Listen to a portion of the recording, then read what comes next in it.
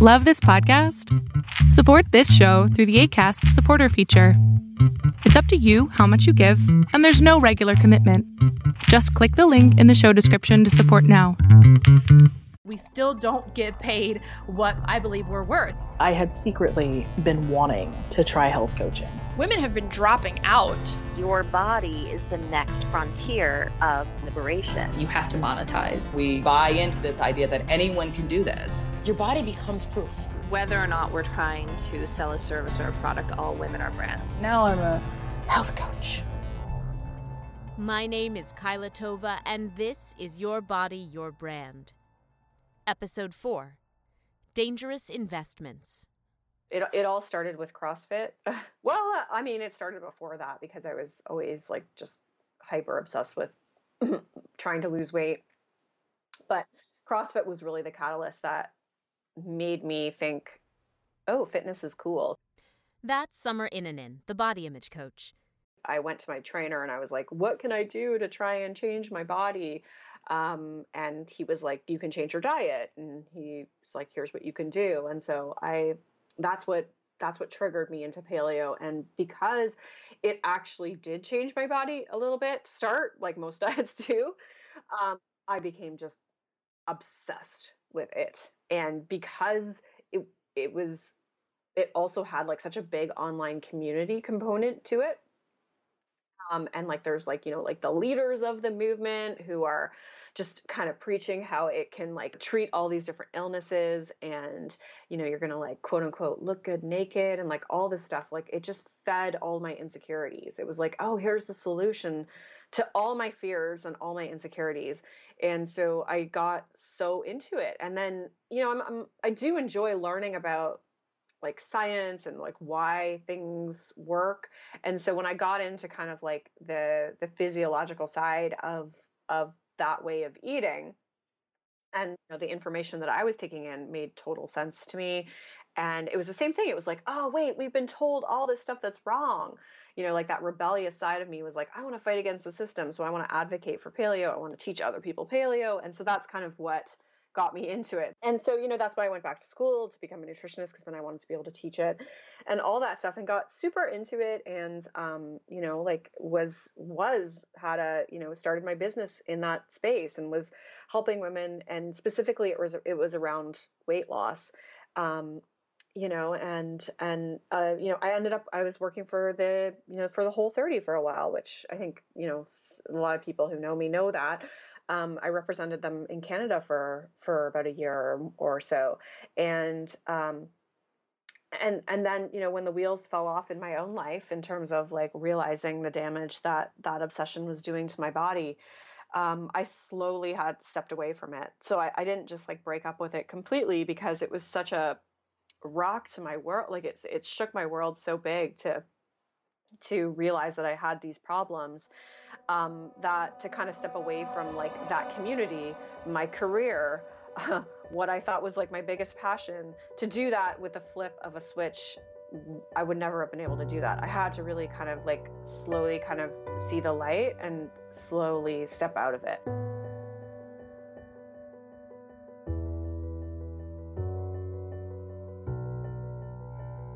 This episode is going to begin with a little introduction before you have the chance to meet the rest of our guests.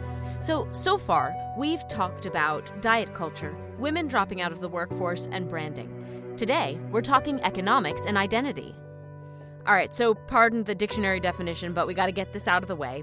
According to the American Economics Association, economics is the study of scarcity, the study of how people use resources and respond to incentives, or the study of decision-making. Most economists traditionally assume that all decisions that humans make about resources are rational, therefore we can study them through economics. But within economics, there's a study of behavioral economics, which assumes that human decision-making is irrational. According to Wikipedia, and I chose that source because the definition was the most concise, it's the study of the effects of psychological, social, cognitive, and emotional factors on the economic decisions of individuals and institutions. In other words, it's the study of factors outside of rational calculations that might affect how you make your seemingly rational decisions. Within the field of behavioral economics, there's an even smaller, less well-known area of inquiry, and that's where we're going to land today. The study of the economics of identity. The concept of identity economics was first put forth in a paper and then a resulting book by professors George Akerlof and Rachel Cranton. Identity economics takes behavioral economics to, I personally think, a more useful place. Per Akerlof and Cranton's groundbreaking August 2000 article in the Quarterly Journal of Economics, identity economics introduces identity, a person's sense of self, into economic analysis. It uses social difference to build a model of behavior, and even seeks to explain how notions of identity evolve within a society, and some in the society have incentives to manipulate those notions of identity. I'm going to quote a little bit from the article. If you do want to see the exact quotes, please make sure that you go to the show notes for today's episode where I'll link to this article. So, identity economics uses social difference to build a model of behavior, and it even seeks to explain how notions of identity evolve within a society, and some in the society have incentives to manipulate those notions of identity. This model of economics is incredibly useful when analyzing the allure of the body-based business and why some women choose to drop out of the workforce to start one. According to Akerlof and Cranton, individuals' decisions are driven not only by idiosyncratic tastes, but also by internalized social norms. So, what does this have to do with sexism in the workplace or fear of weight gain, as we've talked about in the first 2 episodes? Well, consider the following. As Christy Harrison, Melissa Toller, and I discussed in the first episode, we live in a world where we are constantly being reminded of social norms. One such norm that affects people who identify as women is the norm of caring about how you look, of viewing your physical appearance as your sense of worth, self or otherwise. And as humans, we are social and tribal creatures. We seek to associate with the people whose norms fit with ours. So, like the snake eating its tail, we create communities around our internalized norms, and then that reinforces the norms we follow and perform so that we can remain in those communities.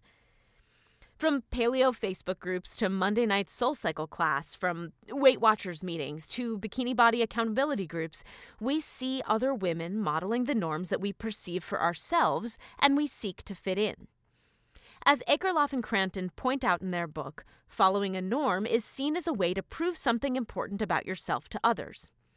Norms establish our identities in community with others. They prove our value. And, per the book, at least some level of belief in the norms for their own sake is necessary to prevent the norms from unraveling. But if norms like dieting and hating your body and undereating and overexercising are bad or damaging, then why do we do things like buy products that help us practice them or leave our jobs to promote them? Well, when you've internalized something so much that it becomes a part of your belief system, it's not that easy to just kick a belief to the curb, right? You need to see solid and sometimes repeated proof that the belief is a wrong one. And in the culture in which we live, we very rarely get proof that dieting is bad or thinness isn't the ultimate goal because we're bombarded by messages stating the opposite. And we're continuously rewarded with both social and financial capital when we perform the act of dieting or showing off our fitness. And while people of all genders do diet, dieting is a gendered norm. Because thinness, smallness, and visible signs of youth and sexual health or fertility have been considered signifiers of female value for as long as patriarchal societies have existed. Even after women stopped being considered currency, internalized notions of the female body and how it acquires and maintains value persisted, which means that people who believe in these norms are likely to continue perpetuating them, and to be susceptible when those norms are exploited for economic gain, as with dieting. Our modern understanding of dieting kind of dates back to the 1800s when industrialization increased wealth and made food more abundant.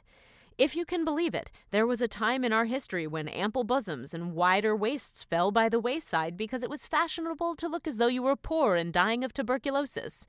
Diet obsession kicked into high gear, though, with the increase in the availability and penetration of the mass media, along with the growth of photography as an art form.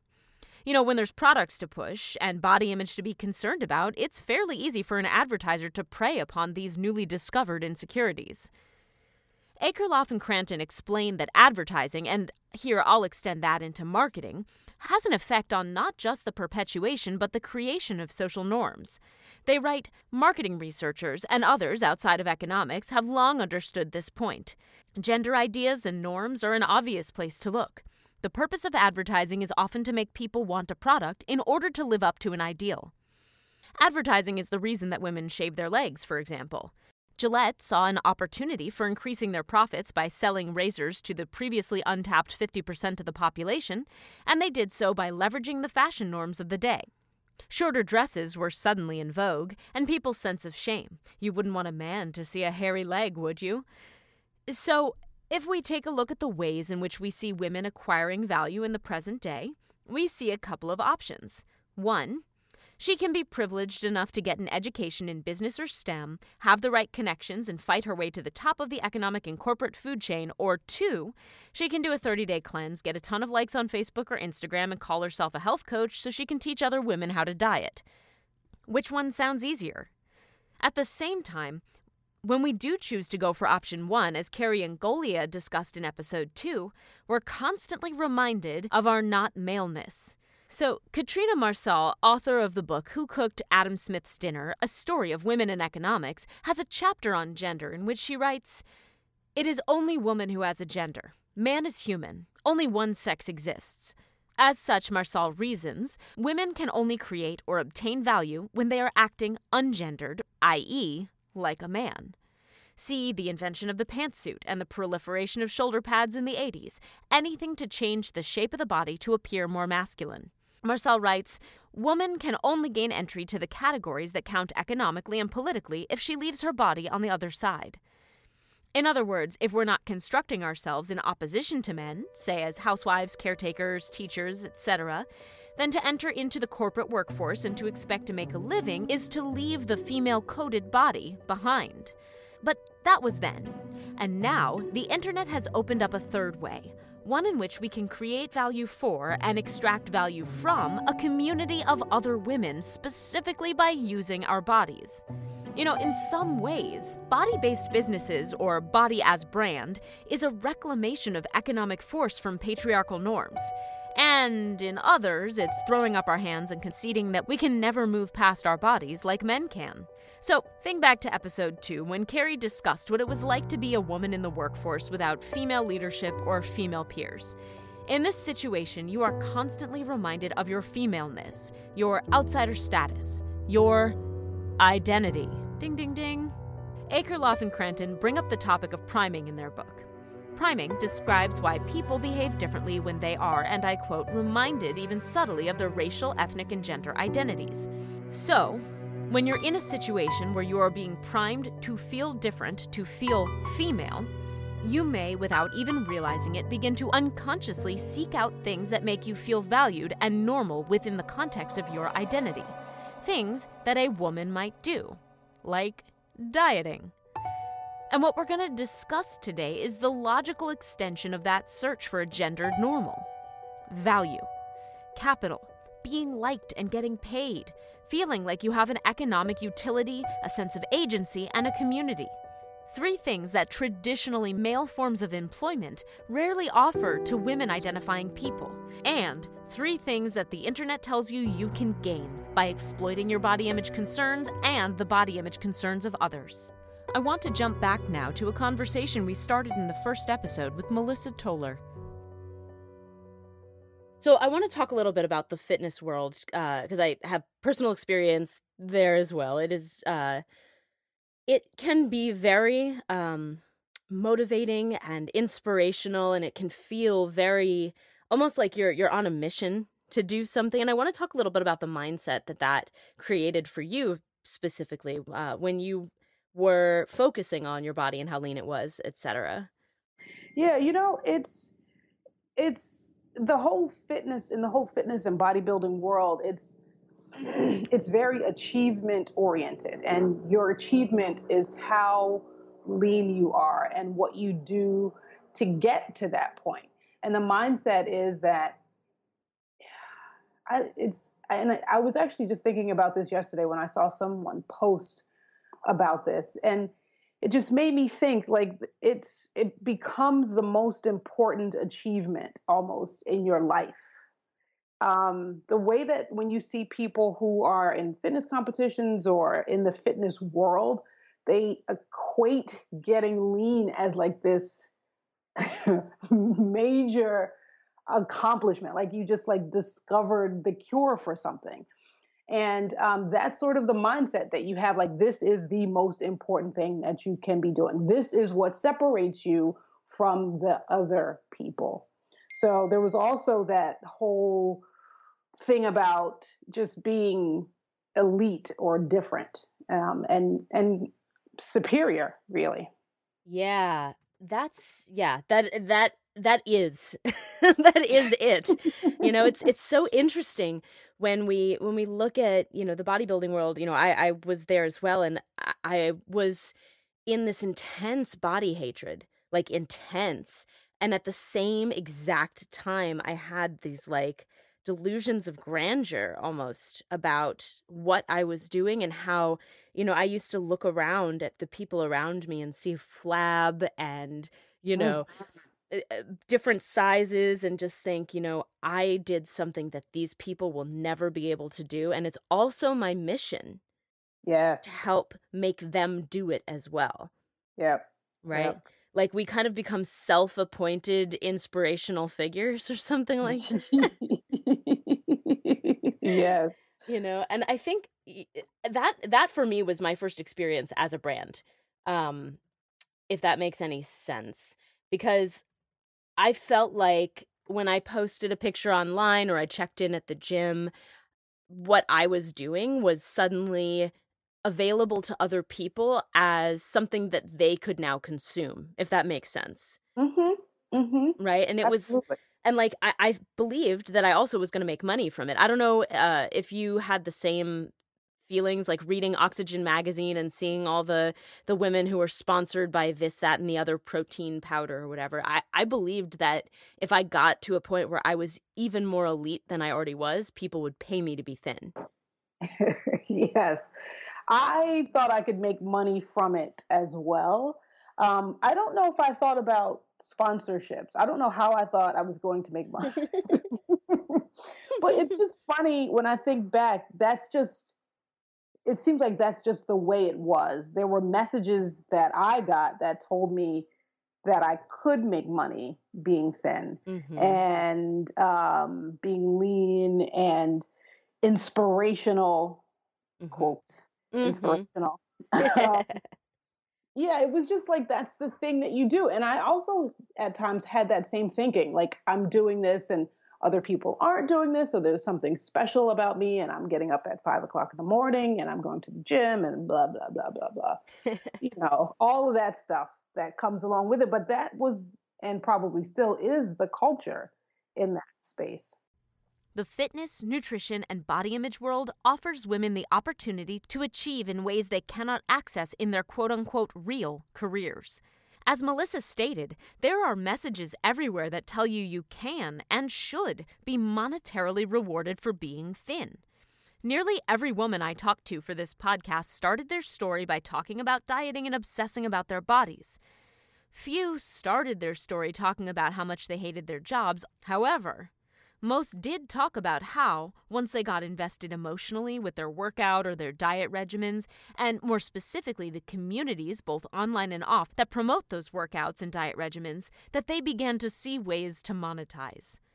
Here's Bethany Edwards, a science professor at Berkeley. So my name's Bethany Edwards, actually Dr. Bethany Edwards. I have a PhD in oceanography. I'm a scientist. And I guess I kind of, as a side job, kind of flirted with the idea of being a fitness model or being a social media influencer. And, that all kind of came about. I guess I've always been someone who worked out to eat, right? I worked out so that I could eat whatever I wanted to eat and not have to worry about it. And that worked out, all right. But, I think I had a foot injury, and the thing I did was running. I always ran.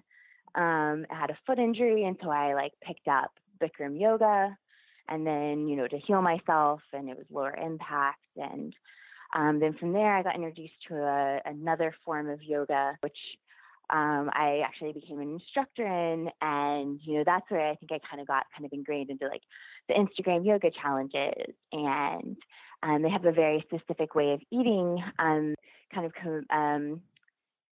would say encourages people to consider grain-free, dairy-free eating. And so, I kind of took that on and did their like 30-day detox, cleanse, whatever it was. And then, I was converted. Like, that's what we did, And I think there's nothing wrong with being grain-free or dairy-free, but it definitely, I think, for people who maybe don't have the healthiest relationships with food, and people who are maybe going to like a health, I have lupus or I have some autoimmune disease, and I think that this might help me more. Like, I want to be skinny. I want to fit this mold of, what is aesthetically pleasing. It can be dangerous. It can definitely be dangerous. And so from there, I took it one step further, and I, kind of got ingrained into the Instagram world. And I don't have a lot of followers at all, but I was, consuming this media all the time. And as instructors, we're encouraged to, post on social media, get involved in these challenges, tag all these people, use all these hashtags. And so I definitely, started just consuming that media all the time. And I started seeing all these Instagram, like fitness models, women who are competing with IFBB and with the WBFF and all these different fitness federations.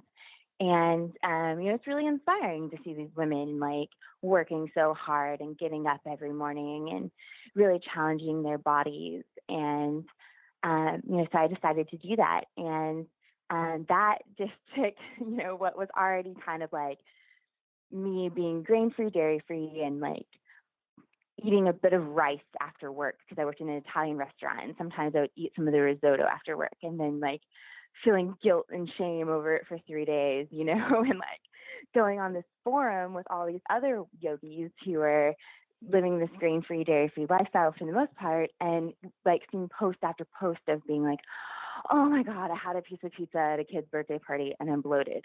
Oh my God, I can't believe I'm so bloated. And it was just like post after post after post of all these women being like, I'm so bloated. And so it's like, we are strong, successful women with way more to think about than like whether or not you can see like a hint of abs or not,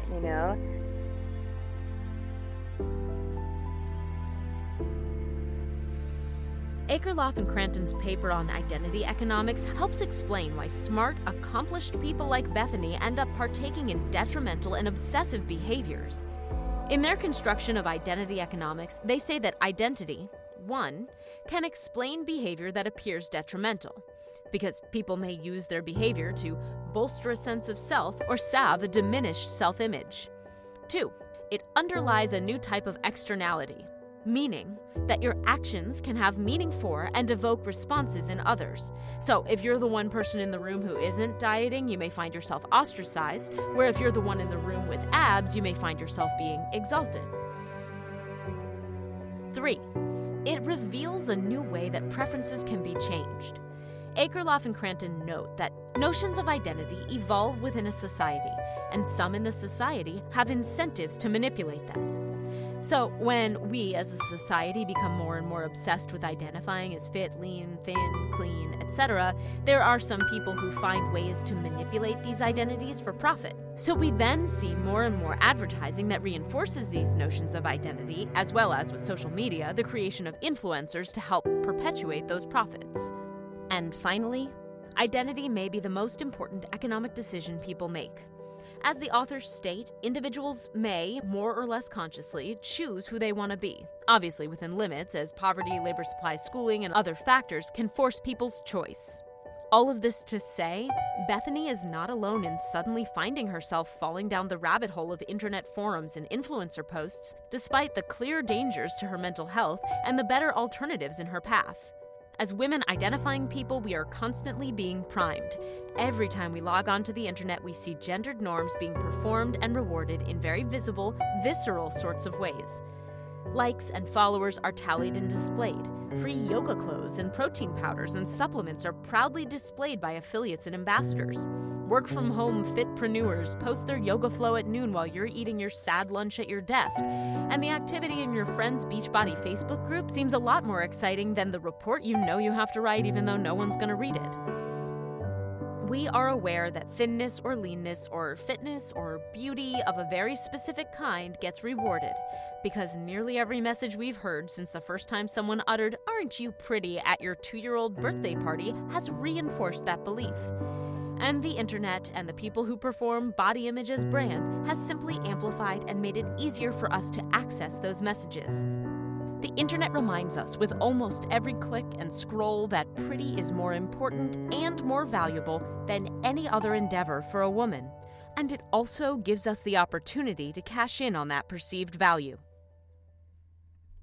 So you're a doctor. Like, you have a doctorate. You have achieved the ultimate of what personally I think is success. What is it about that makes you think you have to leave to do something else? Like, to have a business based on your body? Like, what is the motivation, I guess? It's really hard to say. I think originally it was monetary. Mm-hmm. I was like, oh, I see all these women like making money coaching people. I already have this skill set, mm-hmm. So, I think part of it is monetary. I think, part of it is, the draw and allure, mm-hmm. You see these girls' lives on Instagram and you can't help but be like, oh my God, I wish I was in like a sleek white marble hotel wearing a bikini, drinking a smoothie, yeah. And so there is kind of this silly vanity to it where you're like, oh, like 100 of my friends love this picture of me on the beach, I can monetize that.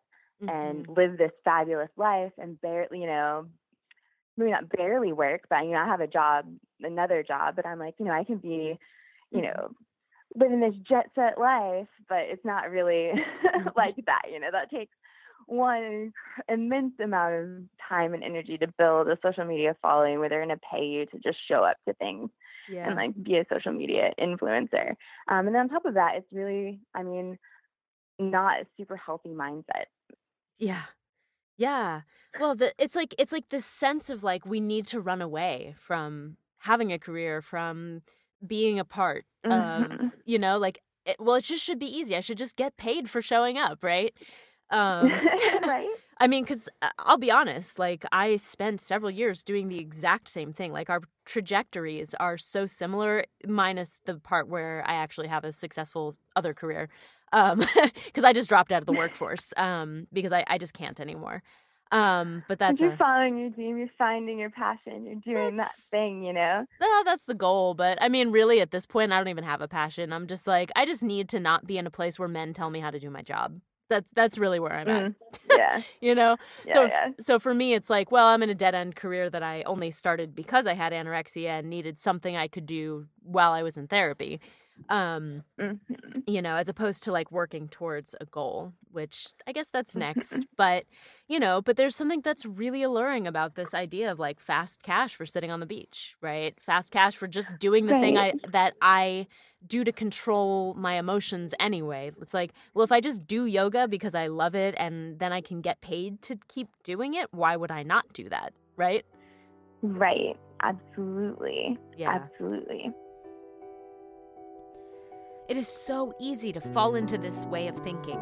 The goal of fitness marketing is to find ways to make you identify with the people on the page or the screen, to rope you into the identity of being a fitness person or a clean eater, the kind of person who would buy the products and wear the gear and sign up for the classes and commit to making those purchases and investments a lifestyle, not a diet. But, of course, when you're busy feeling inspired by these messages, you may not actually stop to think about the motivation behind the inspiration, or what it may be doing to your own relationship with your body or your mental or emotional health. So a few years ago, Sarah Vance, a body image coach, started a hashtag that addressed some of the problems of inspiring people through fitness marketing. Sarah is a former bodybuilder whose identity as a fitness person led to disordered eating and poor body image. I recently started, this awesome hashtag that is Fuck Your Fitspo. And the reason why I did that is mainly because of how Fitspo is portrayed on the internet, or fitness in general, when it's just a load of bullshit. The fitness mentality, or the Fitspo mentality, really is all about, punishment and very much go hard, go home. It's all driven by aesthetics. And in general, it's damaging. And that's really the biggest thing that is so frustrating for me. It's that it's damaging, it's impractical, and it really doesn't help people. That's really what it's supposed to inspire people, right? Inspire people to start down this fitness routine. But when you really look into Fitspo, the culture in and of itself, it's actually pretty damaging. And it's not based on any type of evidence. It's based out of fear mongering. It's based out of, preying off of people's insecurities. It's obviously rooted in diet culture. It's rooted in self-doubt. It's rooted in fat phobia. So all the things that are completely out of alignment with what I truly believe, and what I actually believe that, I guess if you had to, I hate the word fitness in general these days. I just hate that term. But if we had to talk about fitness, I guess it would be not really what fitness is about, because it's really driven by a look, and very X, Y, and Z way of having fitness be curated on the internet. And it's damaging. That's the biggest thing of why I hate it. So Fuck Your Fitspo really is about just calling out the bullshit that Fitspo talks about, such as the go hard, go home mentality, such as push through pain, such as if you want it bad enough, all that stuff, which is just a load of shit. That doesn't inspire people. If it does, it comes from a place of shame. And as we both know from the work that we've done and the research that we've done, shame doesn't really help people in the long term to help them if you're really wanting to help somebody, quote unquote, be healthy, which is kind of the base of what Fitspo really tries to sell, which is a lie. It's all based off of, an appearance. It's appearance driven. They really don't give a shit about you as a whole. So yeah. It's totally not about health. That brings up a funny thing. A coworker of mine literally yesterday was talking to another coworker near my cubicle, and they were talking about bodybuilding because my coworker's a bodybuilder, but he says he's doing it in a healthy way or whatever. Right. Yeah. I call bullshit, but yeah, okay. Yeah. But my coworker was talking about it, and something about like catabolism and how like, your muscles start eating themselves. And so you have to be like doing whey protein and casein protein and timing your meals. And he's like, I've never met a protein I didn't like. But then the funny thing is he's like, oh yeah, there are these bodybuilder guys who they like wake themselves up in the middle of the night to eat protein powder so that their muscles don't start eating themselves or whatever. And I looked up over my cubicle and I said, so that's why I stopped bodybuilding, and maybe that's not healthy. And he was like, well, it's not. It's like, if you want it, you have to go for it, right? Like if this is something you want, you really have to just do it and commit. And it's like, well, so you're not talking about health. You're talking about a look. You're talking about the aesthetics. Exactly. If you want to look a certain way, don't get sleep and put your body under stress and also be eating processed powder that Lord knows what the heck is actually in that stuff. And then you're healthy because you have extra big muscles or whatever. Yeah. So it all goes back to like, okay, so what is it? And it is, it's an appearance. And oftentimes it's not just the appearance. It's what we've been conditioned to believe that goes along with that appearance is really what we all buy into.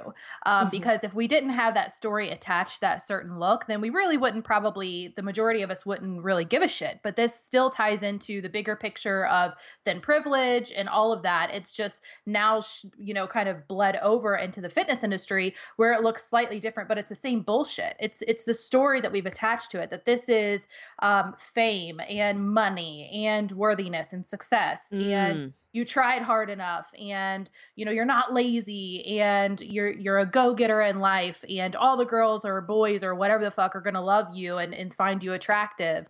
And you're going to be confident, and you're going to be able to be beach body ready all the time and all this other bullshit. It's the story that's attached to that body that is the it that we as a culture really crave, and it's intoxicating. And it's quite sad, especially when you've been in it and you know what that's like, and you see people that are in it. But as when you're in it, you're almost kind of blind to it at the same time. When you're in it, you can't see it.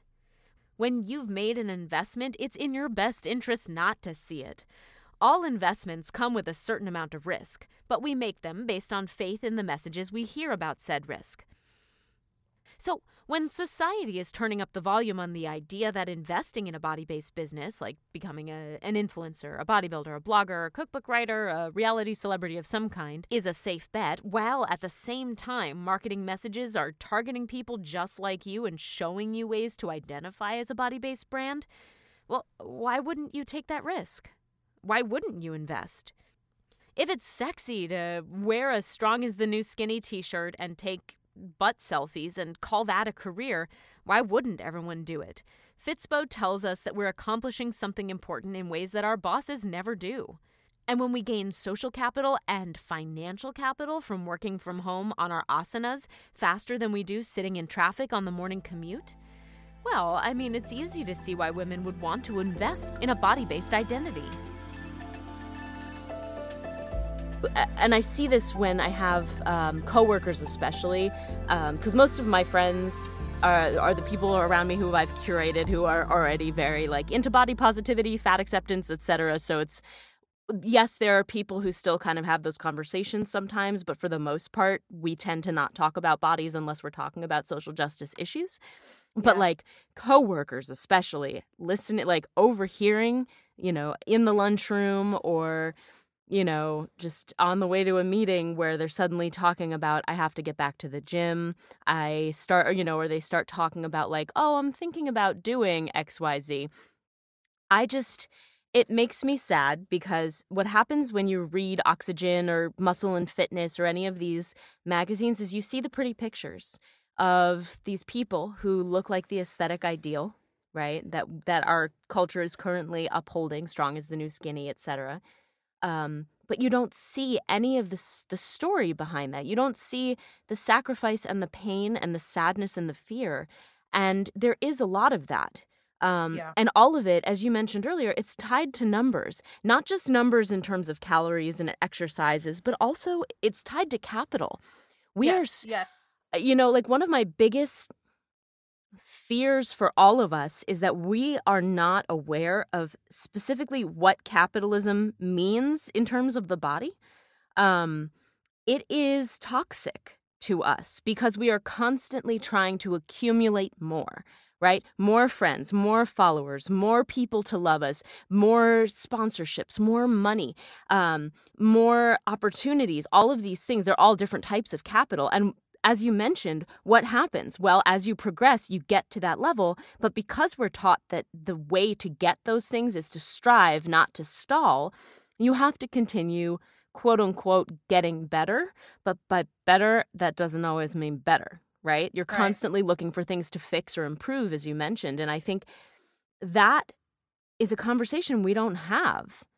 It's the constant quest of this is not good enough, I am not good enough, or I don't have enough. Mm-hmm. It's a constant place of scarcity, where it's that constant driving force of more on many different levels, from body to money to followers to clients to all of it. It's that constant quest, and it's also, you know, how it intersects with perfectionism, where it's okay, well, this is, you know, the next level, this isn't good enough. So what is next? It's the grind, right? It's the grind that Fitspo loves so much. This blood, sweat, and tears in the grind, which I hate.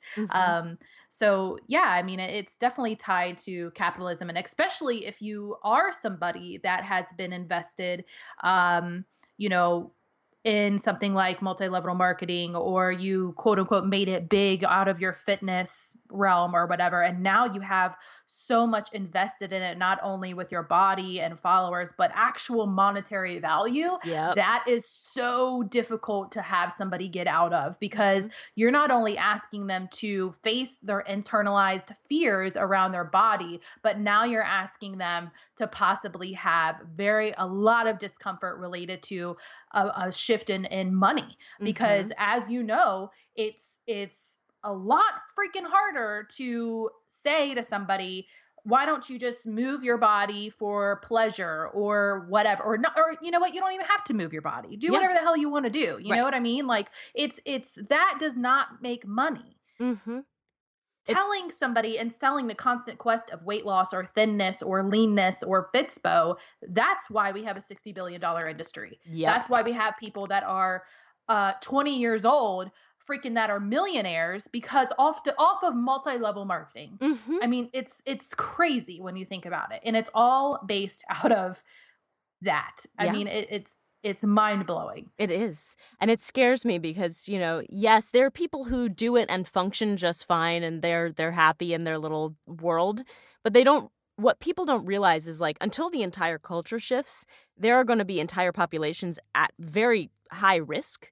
You know, I had a fitness and health blogger person who I became acquaintances with. And we had some conversations about the fact that she is a full-blown anorexic, and she was not giving up her quote-unquote business because she's quote-unquote helping people.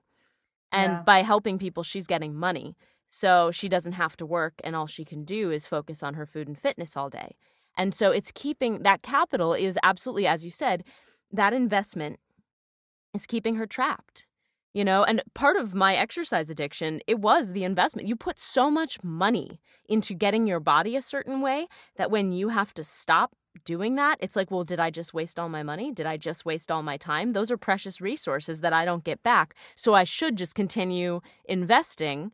I mean, obviously, we don't necessarily have this as a conscious conversation with ourselves, but, you know, it's like I need to continue investing because otherwise this will be all for naught, even though my leg is broken, my arm is torn, my ribs are falling out. You know what I mean? Like, it's just like we get to the point where capitalism is literally violence against the body. I know that sounds like, you know, I'm sure the police are coming for me right now, so sorry. But, like, it really is. And it worries me that we don't know how to navigate that, especially in a world where you can make tons and tons of money online by putting a Facebook ad with your abs on it. Right. You know? Like, or before and after photo. I mean, it's so, and it goes back to what I was saying before, is that I don't think that we realize how damaging this is. Like you said, it is violent. It's extremely damaging to not only the individual that's selling it, even if they think that their life is, you know, they're fine and they're functioning fine. I'm going to call bullshit on that, because I just don't, that is their life. And I guess if that is what somebody values, then, you know, more power to you. But when you really get into it, I doubt that that's what's really important to them. If they died the next day, I don't think that that's what they would actually value. But, you know, it's also damaging to a variety of people, from people that have a history of eating disorders to people that are susceptible to, you know, having an eating disorder, to people that are fat, to everyday human beings that are just dealing with, you know, self-doubt in general. It's damaging to all these people, and it perpetuates the bigger picture of the epidemic of fat phobia that we have in diet culture, which we know is extremely problematic. And it doesn't help anybody. It doesn't help anybody. It harms all people, regardless of where you fall on the size spectrum. No one wants to consider their investments bad. No one wants to consider sunk cost, whether financial or otherwise. Losing capital in a capitalist society is a sign you've failed. And especially in America's culture of the self-made man or, woman, failure is just something we don't tolerate. When we leave the workforce to become a fitness brand, we're not failing at breaking the glass ceiling in our corporate jobs. We're just succeeding at harnessing alternative income streams. We're not failing at body positivity or fat acceptance or self-love. We're just works in progress, trying to push until we don't have anything left. We're gonna succeed, even if it kills us. To discuss this phenomenon, I interviewed Victoria Fariz, also a former bodybuilder and a filmmaker who's working on a documentary called Fitspo. One of the things that I'm particularly interested in is this idea that your body is your social capital. And sometimes your social capital becomes attached to your actual, monetary capital. So, for example, when I became a bodybuilder, part of my decision, the initial impetus was social capital. My boyfriend at the time told me that I wasn't worth anything unless I looked a certain way in, different words, but there was and that you look like Jamie Eason. Yeah, exactly. I love that story. Oh, yeah. Yeah, so just to briefly explain for the podcast listeners, he hinted at what I should look like by telling me his favorite fitness model was Jamie Eason, and he loved the way she looked, and also have I considered deadlifting. So I did. I looked up her workouts, I looked up her meal plans, and I followed them to a T, and by the end of the 3 months when I was supposed to see him again, because we were long distance at that point, I didn't look like Jamie Eason, so I broke up with him because I was afraid of him. But what happened is after I followed a Muscle and Fitness Hers challenge, that was going to be my way of looking like Jamie, people started telling me that I could really do this as a career. Hey, have you thought about becoming a personal trainer so that you could teach me how to look like you? And then I started really reading those magazines with an eye toward the people who were doing this for a living, right? The people who were getting sponsorships, the people who had affiliate deals, the people who were being profiled, who were being flown around the country to judge competitions. And suddenly it became about the monetary capabilities. Suddenly, I didn't have to be a failing artist in New York City, and I didn't have to be a retail worker in Boca Raton. I could be a world-renowned bodybuilder, fitness competition person, and make my money by being sponsored by some pre-workout or a clothing brand. And I see this across. It's not just bodybuilding. I see this across. Go on Instagram. If you do any kind of body sport, yoga, pole dance, soccer, who cares, whatever it is, the people who are making money are the ones with affiliate deals, sponsorships, and tons and tons and tons of followers. It's a lot harder to make money doing that nowadays because now everybody is, with social media, I interviewed a IFBB pro, Roxy Beckles, and she talked about how when she started using social media, when social media like Instagram first came out, she was doing that. She was using social media to market herself and her services, her personal training and stuff. But now everybody's doing it. So, it's not that rare. And now, awareness, knowledge of how to get this quote unquote perfect body is so much more out there than it used to be. So, in some ways it's much easier to become that person. So, really the gains of being sponsored it's all an illusion because a lot of these people really aren't making any money. You do have your rare exceptions like your Paige Hathaways I don't know how much money she's making, but she's sponsored by a pretty big supplement company, but other people, like your, Joes and Janes who just have a six pack and are getting sponsored by, supplement brand number 1057. They're not making any money off of it because there's no money to be made. It takes a lot to make money off of that. And many times they're only getting paid in supplements. And these supplements are garbage. I mean, there's no regulation for what goes into the supplements. So it's really, I think a lot of it is an illusion to pretend that you are someone, to pretend that you're you're an Insta famous, fitness person.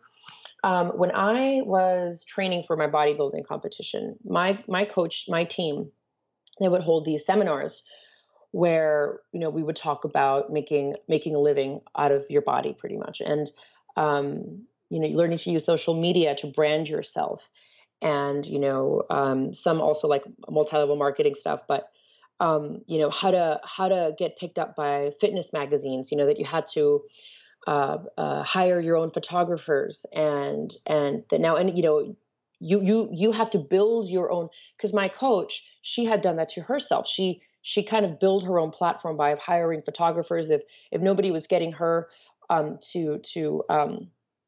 if nobody was taking her picture, any magazine was taking her picture, she would hire the photographers and take her own pictures to make herself relevant and to have these cool pictures. Because, you know, Instagram's very, I mean, it's all images, so duh, of course it's going to be very image oriented. But yeah, I mean, this is kind of like what we were told. And then of course, after your competition, you go and you take your professional pictures right after competition or around competition time, because that's when you're looking your best. So, you know, you want those as proof to get clients. And yeah, I mean, there's a lot of different tactics that are in which you can make money off of your body, in which people feel that this is going to save them. Mm-hmm. I know one girl right now, actually, who's training for a competition, who, when I ask her, what do you want out of this? You know, she used to be overweight, mm-hmm. and she lost a lot of weight. And now she's training for her first bikini competition. And I'll ask her, well, what do you want out of this? And she gives me these big answers about how, you know, she wants to get sponsored. You know, she thinks that may bring some opportunities to make a career out of it, you know, to become a model. And I've heard this so often, you know, these girls who get sucked into this whole lifestyle, who believe that they're going to become fitness models, mm-hmm. and who invest all this money and all this effort into thinking that they're going to get picked up, they're going to be discovered. And it's a very vague, they're very vague about it. It's almost like they're living in La La Land, thinking that, I'm not saying it can't happen, but a lot of them are very vague about it, mm-hmm. Because they don't quite understand how the industry works. They don't understand how hard it is to make money off of this, especially now where it's kind of oversaturated. Mm-hmm. You know, if you're using your body to sell, you know, your Isogenics, or to sell your Herbalife, or to sell, you know, Skinny Tea Detox, whatever it is that you're using, or to sell your 6-pack bags, mm-hmm. you know, you're reliant on your body to sell that for you, because your body is proof. And I don't know if I'm kind of answering your question. I think I'm deviating a little bit. Keep going. But your body is proof, and that's scary, because now you depend on your body. So I actually spoke to a man by the name of David Wiss, who has a center in LA where a clinic where he works with people who have addictions, but oftentimes they have a comorbidity with eating disorders. Mm-hmm. So they may have a heroin addiction, but they also have an eating disorder. And there's a lot of which in which they're actually rather similar. And he works a lot with men with body dysmorphia. And so I interviewed him about this. I'm like, you know, what do you think about people who, why might it be so difficult for people who know that they have an eating disorder, or they have an issue with where their fitness, their health is no longer healthy, but their income depends on it. Like, that is what they've made into their body. And he gave this, you know, you'd have to watch the documentary to see what he said, but it was, he really laid it out so beautifully, in that you're kind of stuck. You're stuck in this place of denial where, you might end up even killing yourself, because now you depend on this for your livelihood. Yeah. This has become your identity. And what do you do without it? How do you come out to people and say, oh shit, you know what? This whole time I was selling you all this stuff. I was maybe medicating with this and that, because I was depressed because I no longer wanted this, you know, or, you know, I developed an addiction to this because my body could no longer give me the high that, you know, it once did. Yeah. Or I developed an eating disorder, or, you know, I have intestinal issues because of the excessive supplement use, or all the dieting, or whatever. You're kind of stuck in this place where you're having to continue playing the role. Yep. Because how do you come out and say what's really happening?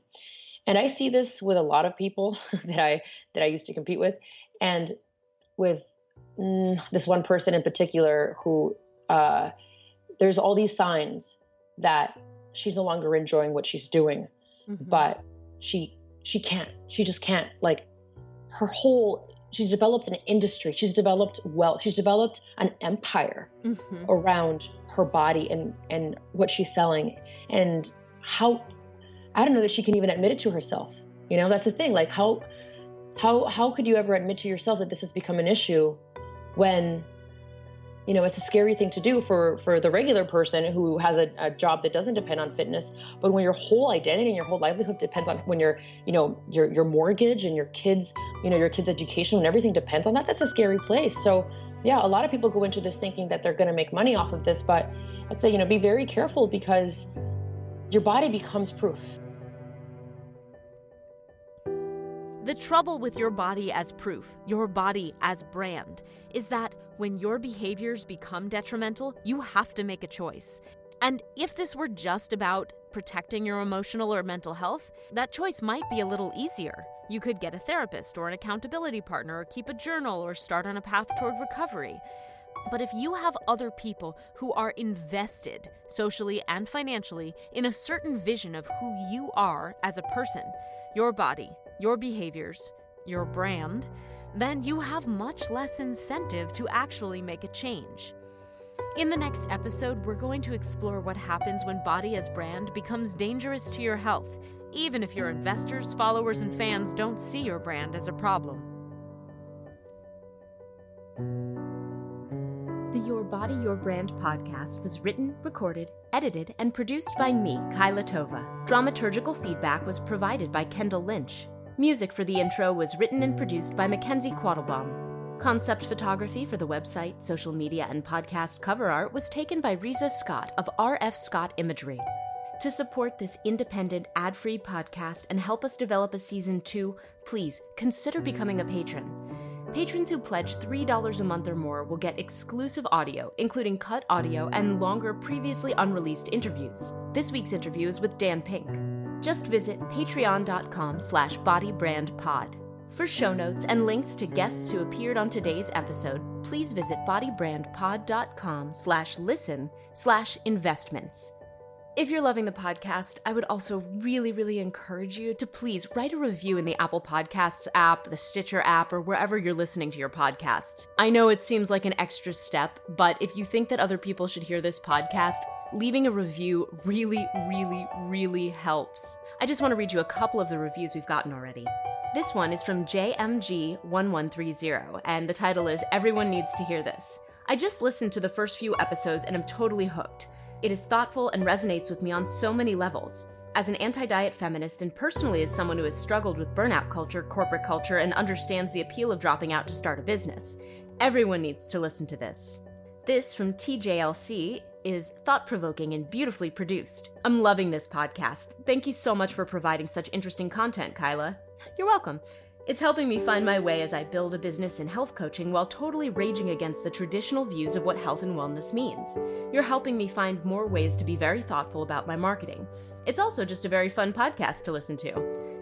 Thanks for that, and stay tuned, because I've got some thoughts on health coaching. It happens around episode 6. The headline of this review totally caught me, and I'm really grateful that there are people who aren't the target audience for this podcast who are listening. So this review is from DJ Nishama, and the headline is, That Was Unexpected. I am very much not the target audience for this podcast, but I am enjoying it way more than I thought. It's very informative and insightful, and I find myself flat out enjoying the storytelling that has been happening. But what hit me the most is how language is used.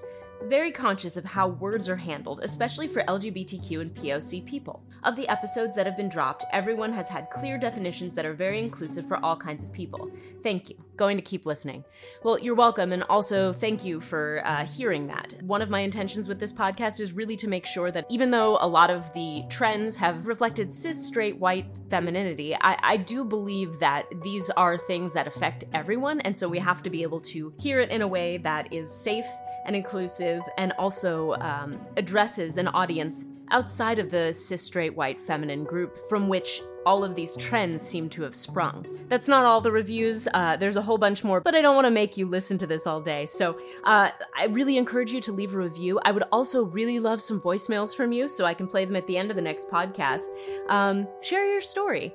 If you do want to be interviewed for a future season, you can absolutely send me an email about that as well. So I'm looking for health coaches, yoga teachers, personal trainers, or wellness entrepreneurs of any kind, or people who've considered dropping out of the workforce. I do want to hear your story. If you have just like a short introduction, some reflections on the podcast, something that you would have put in an iTunes review that you would like to vocally share, you can send me a text email, or better yet, record a voice memo and just email it to me at yourbodyyourbrand@gmail.com. I'm looking forward to hearing from you, and I am so grateful that you guys are with me on this journey. I know that today's episode gets kind of deep into the weeds in the economics, and next week we're going to be talking a little bit about disordered eating. So I'm really excited to share this information with you, and also to hear what you're thinking and how these topics resonate or don't with you. All right, I'm looking forward to next week, and I'll see you then.